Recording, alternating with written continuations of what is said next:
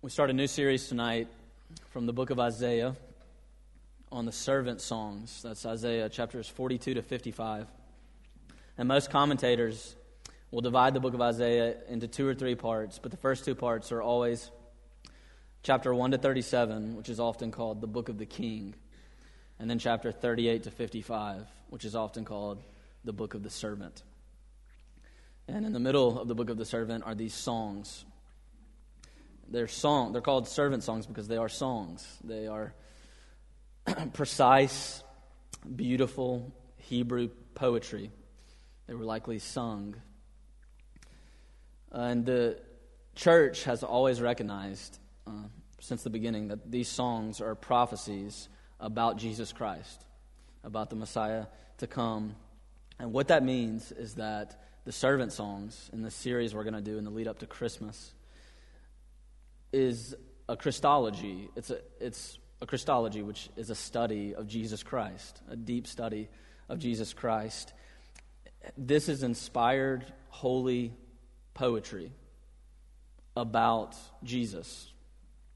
And that means in this series we are really standing on holy ground here. And so up to Christmas we're going to look at this Christology in song, if you will. And when you look at a Christology in song, there's really one main purpose, one main application, and that's come and worship with me as we walk through it. Come and think about Jesus and worship with me as we think about this text. So let's dive right in. We're going to do four things. We're going to ask, why a servant? We're going to look at the servant king, the problem of justice, and the unbruised yet crushed. So first, why a servant? And really what I'm asking here is why the servant songs in the book of Isaiah. We're just thinking about the context for the whole series. We're setting up the context here for the whole series. Very briefly, we're reading songs here about the Messiah that were prophecies that were given around 700 BC. That was a long time ago, by the way. And at the time, Israel was threatened by Assyria. The nation of Israel, the people of God, had been broken into two kingdoms. One in the north, which was called Israel, and one in the south, which was called Judah. And in the north, there was an enemy to the north called Assyria, and Assyria was threatening the northern kingdom. And the whole book of Isaiah is really prophecies and talking about what's about to happen in the northern kingdom. And in fact, it does happen during the time of Isaiah's life. In 722, Assyria finally overruns the northern kingdom of Israel and captures Samaria, its capital that had been established by Ahab and Jezebel. But when we get to the book of the servant, which is the second part, the part that we're in, the issue is different. Isaiah is talking to the southern kingdom, to Judah. And basically, Judah had gone on some dates with Babylon in order to protect them from Assyria. They had started kind of flirting with Babylon a little bit, hoping that Babylon, in the end, would protect them from any big foes that would come their way and destroy them. And so what happens in the book of the servant at the beginning is Isaiah comes and tells the king, Hezekiah, that because he had gone on dates with Babylon, that one day the kingdom of Judah itself would be crushed by Babylon. Babylon would come and take it, because they had not trusted in God. And so he says this actually in chapter 39, verse 5. Isaiah says to Hezekiah, "Hear the word of the Lord of hosts. Behold, the days are coming when all that is in your house and that which your fathers have stored up till this day will be carried away to Babylon. Nothing will be left, says the Lord.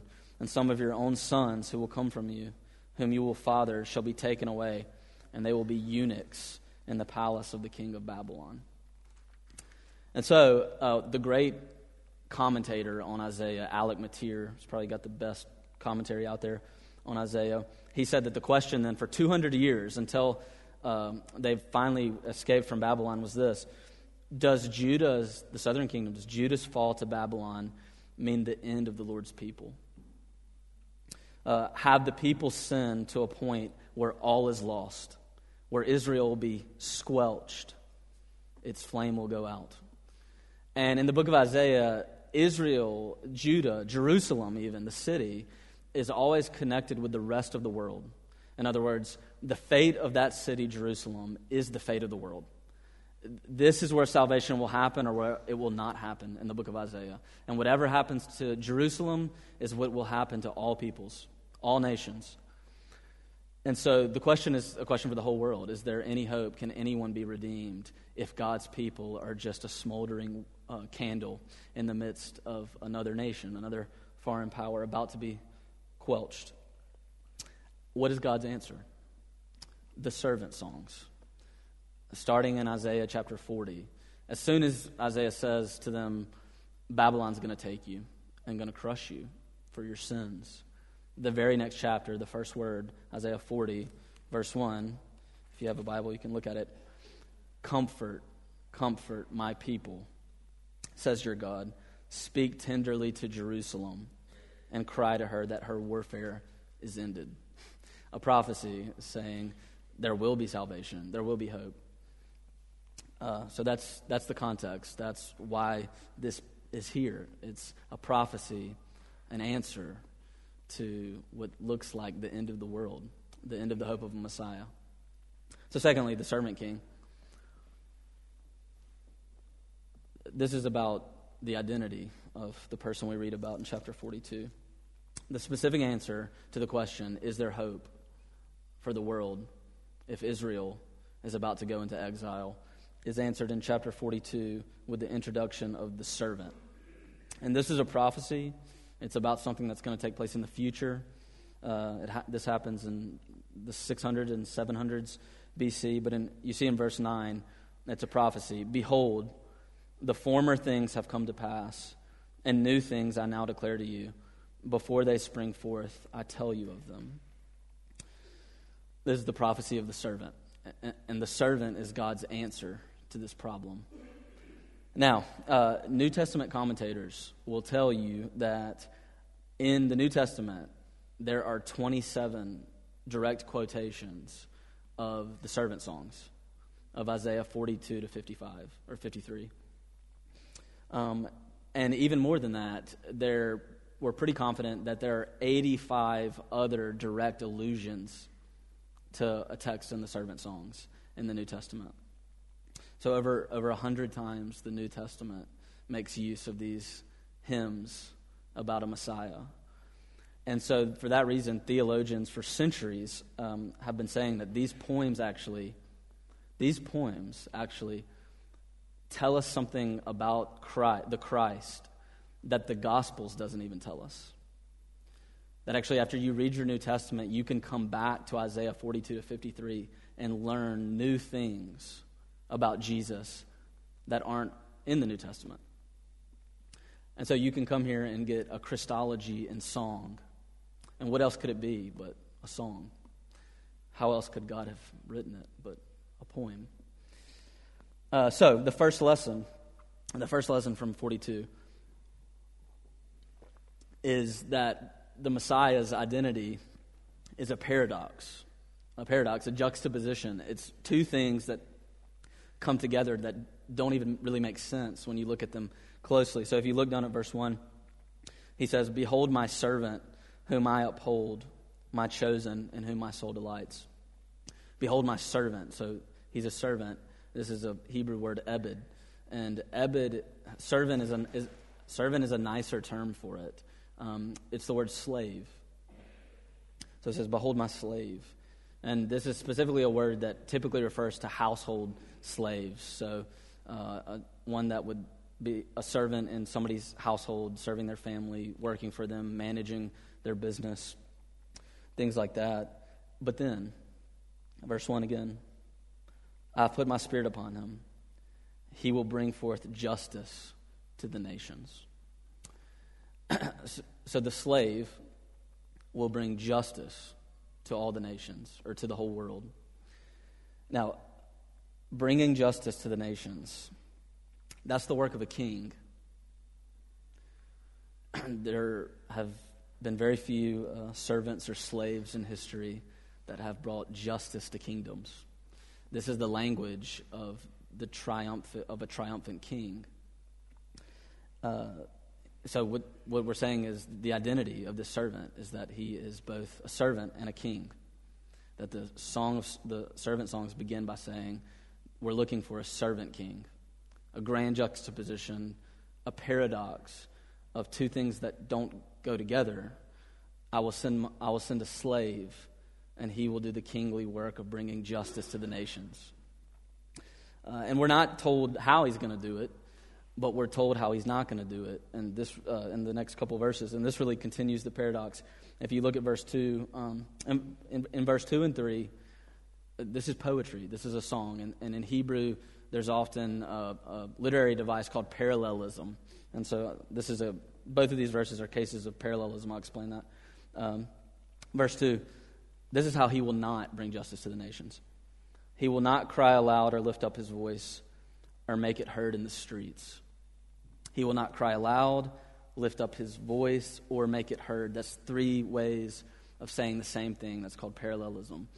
And what this is talking about is that normally if a king came and conquered a people group, if Babylon comes and conquers Israel, the king rides on his noble steed, his great white horse, through the middle of the city.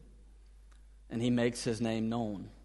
He cries out and proclaims who he is, the conqueror, the one who has come and defeated his people and brought a new age, a new kingdom. Any king in the ancient Near East that goes and brings justice to a nation, the first order of business is to desecrate all the old statues and put new statues in that have their face and name on it. And so it's to proclaim their name in the public square, in the streets. We're looking for a servant who does not self-proclaim in the streets, who does not go into the public square and make his name known. A servant who is quiet, who is humble, who does not ride in to save the day on a valiant steed. We're looking for a servant king that is completely paradoxical, that does not come in and conquer kingdoms in any normal sense of the word. And then secondly, the second thing in verse 3, it tells us that he does not do, and here's another case of parallelism. Verse 3, a bruised reed he will not break, and a faintly burning wick he will not quench. Now, that's two ways of saying the exact same thing. A bruised reed he will not break. What's a bruised reed? A bruise in this passage is not something that's black and blue. It's not a contusion. It's not getting punched and swelling or anything like that. Bruised, another word for bruised, is bent. And a reed, the specific Hebrew word here for reed is actually a grain stalk. And so it's literally saying a bent grain stalk he will not break off. Now, a bent grain stalk, what's a grain stalk? A grain stalk is a crop that's supposed to give you grain. It's supposed to give you produce. And when there's a bruised reed, that means that the stalk has been bent. And as a result, two things happen. One, it can't produce any grain. It's useless for its purpose. But also, it's on the brink of death. It's at the point of extinction. And so the second thing, it says in verse 3, a faintly burning wick he will not quench. It means the exact same thing. You can picture faintly burning wick. You have them in your houses. It's the fire is about to go out, and the candle, it's just down to the dregs, the very last moments. It's on the brink of extinction. Its usefulness is about to be spent. In the same way that a bent reed no longer can produce grain, it can't stay alive anymore. Now, in the context, that means that the servant king is the type of king that doesn't come in to a kingdom and squelch out weak peoples. Exactly what would happen to Israel by the hands of Babylon, that when they're in the land, when they're in exile, they are faintly burning. They are a weak people, and they come in and they get squelched out by other conquerors on the verge of extinction. And he's saying the servant king will not do that, but more deeply, it means that the servant is one who is out for the fragile. He's a man who's going to be for the bruised and the broken, for the faintly burning wicks of this world, the people who are barely holding on. He's a man for the lowly. He's a servant king, a slave king. He's a low man himself. And he won't come into this world and break those who are on the brink of extinction. So, no king in existence, not then or now, has ever brought justice to the nations. Nobody's done that. Justice has not been brought to all the nations, to the whole world. And at the very same time, no king has ever come into this world and truly cared about the lowliest of the low. The bruised, the fragile, the broken, those who are on the point of extinction. And so the point here is that the identity of who all of these songs are about is a paradox. He's a servant king. In the New Testament, Matthew chapter 3 and Luke 3, 700 years following this, there's a scene at a river. And the Spirit comes down upon a man. And the Father speaks from heaven and says, "This is my Son, the beloved, with whom I am well pleased." Now, New Testament commentators will tell you that in this moment, God the Father is quoting. He's quoting in the first part, "This is my Son, the beloved," from Psalm chapter 2. And in the second part, "the one with whom I am well pleased," that's a quote in Matthew and Luke's gospel from the Greek translation of the Old Testament that was translated about 100 years before Jesus was born. It's called the Septuagint. But Matthew and Luke are quoting from Isaiah 42, verse 1, from the Septuagint, where it says, "This is the one, this is the Son, in whom my soul delights." And so Matthew and Luke are saying, Bible readers, beware. Wake up. If you've read your Old Testament, Bible readers, beware. This boy, this young man from what's been called Nowhereville, Nazareth, the podunk town, this is the servant king. This is the fulfillment of Isaiah 42 to 53. And let me just say that it is critical. One of the keys to understanding the Gospels and unlocking some of the passages in the Gospels and really grasping with their meaning is actually to have the idea of the servant king, the paradox, in your mind. It's one of the concepts that John uses throughout the whole of his Gospel, is the paradox of the servant king, the crucified God, the grand paradox of all of existence. Jesus, at the point of starting his ministry, he was baptized by an enemy of the state, John the Baptist. And he was the boy from nowhere, with no fame and no name. And this is what Donald MacLeod says about it. "Behold the king. His appearance was nothing to look at. In John chapter 8, he was thought to be 50 years old at scarcely 30. He was poor beyond our imagining, owning nothing but the clothes that he stood in. He was homeless, without a pillow for his head. He was oppressed by the crowds. He was often exhausted as when he laid down his head to the world in a tiny fishing boat. He was misunderstood by his family the whole of his life. They feared that he was insane. He was stalked by the Pharisees with undisguised hostility. His whole life followed a pattern of rejection. Rejection in his own country, rejection in his own city, Nazareth, rejection by the religious establishment, rejection by public opinion. He was rejected at the court, and at last he was rejected by his friends.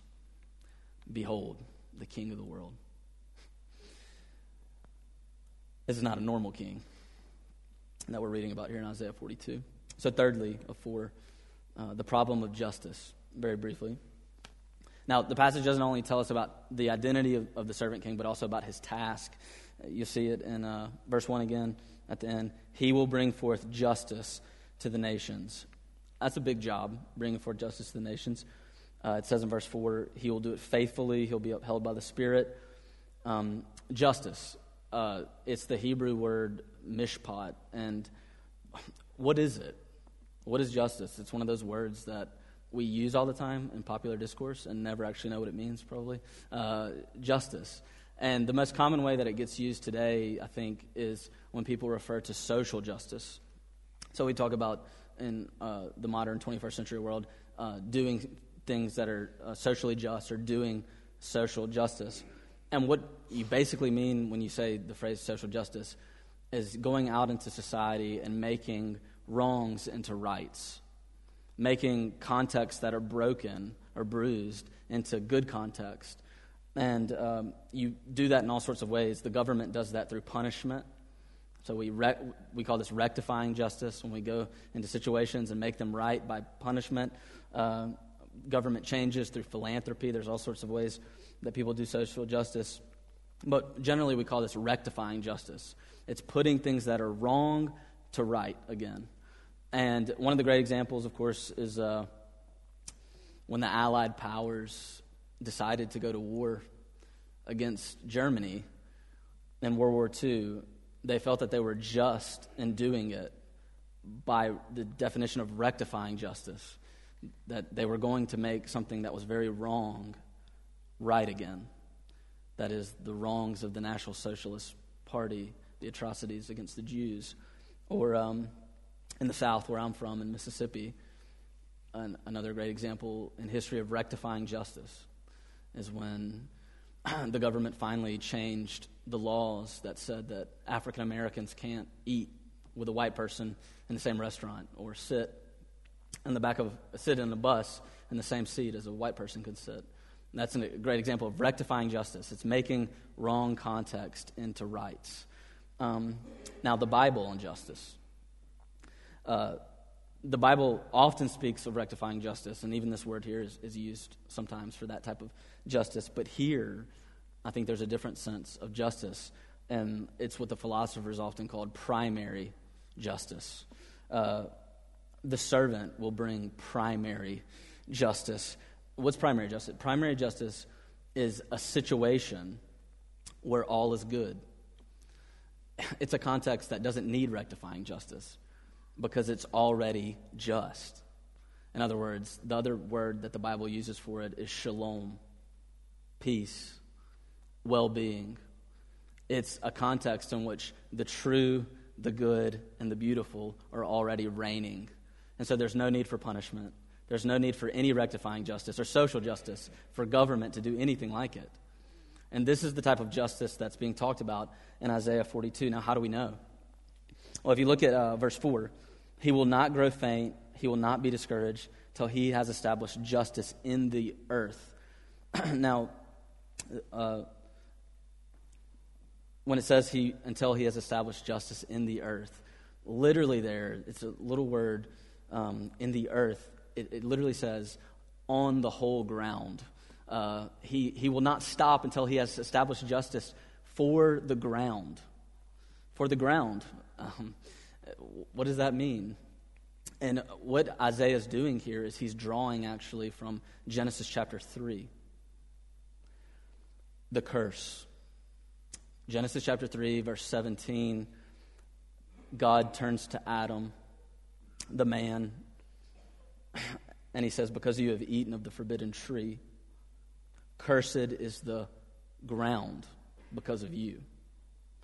Thorns and thistles will grow up before you. In pain you shall eat of it all the days of your life. And theologians call this the curse of the ground. And the curse of the ground means this, that everything that human beings try to do in life, the natural order of things fights back against them. That no relationship can truly work in a perfectly just way. That there can be no shalom, no primary justice in this world, except in little glimpses. That rectifying justice will always exist, that there will always need to be punishment as long as the curse of the ground exists, that our work will be thwarted, that our work will never be perfect, that it will always get messed up, that every relationship you enter into will come underneath the curse of the ground. And here it's saying that the servant has come to bring justice on the ground. What does that mean? He's come to break the curse. He's come to break the curse of the ground. He's coming to break the curse of the ground. Salvation is being cast here in the mission of justice for the whole cosmos. It's big. It's not small. It's huge. And in Matthew chapter 12, just to end this point, and then we'll close very briefly. In Matthew chapter 12, Jesus is walking with his disciples, and he's going through Galilee, and he's healing all sorts of people. And they're coming to him, the sick, the fragile, the bruised and broken, and he's healing them. And then he's telling them, don't tell anybody. Keep it a secret. Don't tell people what I've been doing. And then Matthew quotes Isaiah 42 and says, this was to fulfill the prophecy that he would come and not break the bruised reeds, that he would not cry out in the streets. He would, if the sick came to him, he would heal them. And then when they went to leave, he would tell them, don't tell anybody. Don't go make my name big. I'm a humble servant. We call it the messianic secret. But even more, there's another sense there that he fulfills Isaiah 42, and that's that Jesus' miracles, healing the sick, raising people up from the dead, making fishermen whose work was thwarted, who couldn't catch fish, into people who do catch fish, fixing their work. This was to fulfill his work as being the one who would end the curse of the ground, who would stop all things pushing back against us. Jesus' miracles, in other words, they're glimpses of what it might be like to live in a world of primary justice, a world that doesn't need rectifying justice, a world without broken reeds, bruised reeds. Okay, finally, the unbruised but crushed, very briefly. 700 years before the Messiah, we know to expect a servant king. We know that this is critical for understanding who the Messiah would be. We know that he's paradoxical. We know his mission, which is primary justice, shalom, peace, the end of the curse. Is it too early to quote Christmas hymns? I don't think so. Far as the curse is found, he comes to make the blessings flow. Far as the curse is found. That's what we know so far. But how? How is he going to do it? And this passage doesn't tell us, actually. We have to wait, especially to the thunderbolt of Isaiah 53. But it does tell us one thing about how he will do it, and that's, in verse 4, that he will be faithful, that he will do it, that it can't be quenched, it can't be stopped. He says, he will not grow faint or be discouraged till he has established justice in all the earth, and the coastlands wait for his law. And so that's all we know about how. But wait, there's more. There's always more. There's more here. If you look closely, actually, at verse 4, there's something else there. When he says, in verse 4, he will not grow faint or be discouraged. Literally, that's an exact parallel of the same two verbs that he used in verse 3. Verse 3 says this, a bruised reed he will not break, and a faintly burning wick he will not quench out. Now, he will not quench. Now, if you have one of these Bibles, you can see in footnote 3 there, that it says, or be discouraged. There's a footnote, and it says, or literally bruised, you see. And so this is what it says, a bruised reed he will not break, a faintly burning wick he will not quench. He will not faintly burn, he will not be bruised, you see. It's repeating the exact same ideas. So he won't come in and break bruised reeds. He won't come in and put out people that are barely holding on by a thread. And he will never become like that. In other words, he can't be bruised like them, bent away from his purpose like Israel had been. He's unstoppable. He can't be stopped. He can't be thwarted. He was unlike them, and that's why he came for them. But the first place that this word bruise, this verb, appears in the Bible, same word, is also in Genesis chapter 3. And in Genesis chapter 3:15, after cursing Adam and the ground, God turns to the serpent, the one who brought evil into this world. And he says, the seed of the woman, a boy, a son, he will bruise your head, and you, in the process, will bruise his heel. Now, when you read the two passages together, this is what it says. The servant king, the Messiah, he cannot be bruised, meaning he cannot be bent from his purpose. He cannot be stopped. He cannot be thwarted. He is faithful. Nothing can put him down. And he would go all the way to being bruised in order to complete his mission. When it says that the serpent will bite his heel, literally, I mean, just think about it. It's saying that what will happen to this boy, yeah, he will crush death. But in the process, a poisonous serpent will bite his heel, and he will be poisoned by evil itself. This man, the judge of all the nations, became the judged because of the sin of all the nations. This man, the bringer of justice, the shalom giver, he did it in the most paradoxical way, by being crushed. To pick up the language of Isaiah 53, to steal Derek's thunder from 3 weeks from now. He was crushed. One pastor says it like this, just to close. He fell under rectifying justice that our sin deserved, so that he could deliver primary justice to the world. He will swallow up death forever, Isaiah 25, but only in the most paradoxical way, by being swallowed by death for 3 days. This is the great paradox. He can't be stopped. He can't be bruised. And so he goes and gets bruised to deliver us into the presence of shalom, peace, true peace. And let me just close. This is literally the close. I've said it 3 times, but this is actually the close. Let me just close by saying, in the book of John, Jesus in John 17, the King's Speech, as we've called it here, is praying to God the Father. And he does something that it happens all throughout the book of John. He prays and says, Lord, glorify me. My hour has come. And in the book of John, the cross is consistently presented as a throne. He's talking about the cross there. Glorify me. Lift me up. That's why the language of he must be lifted up is royal language. He must be raised up onto the throne. That, the cross, the paradox of all of history, where the glory of the Lord was revealed.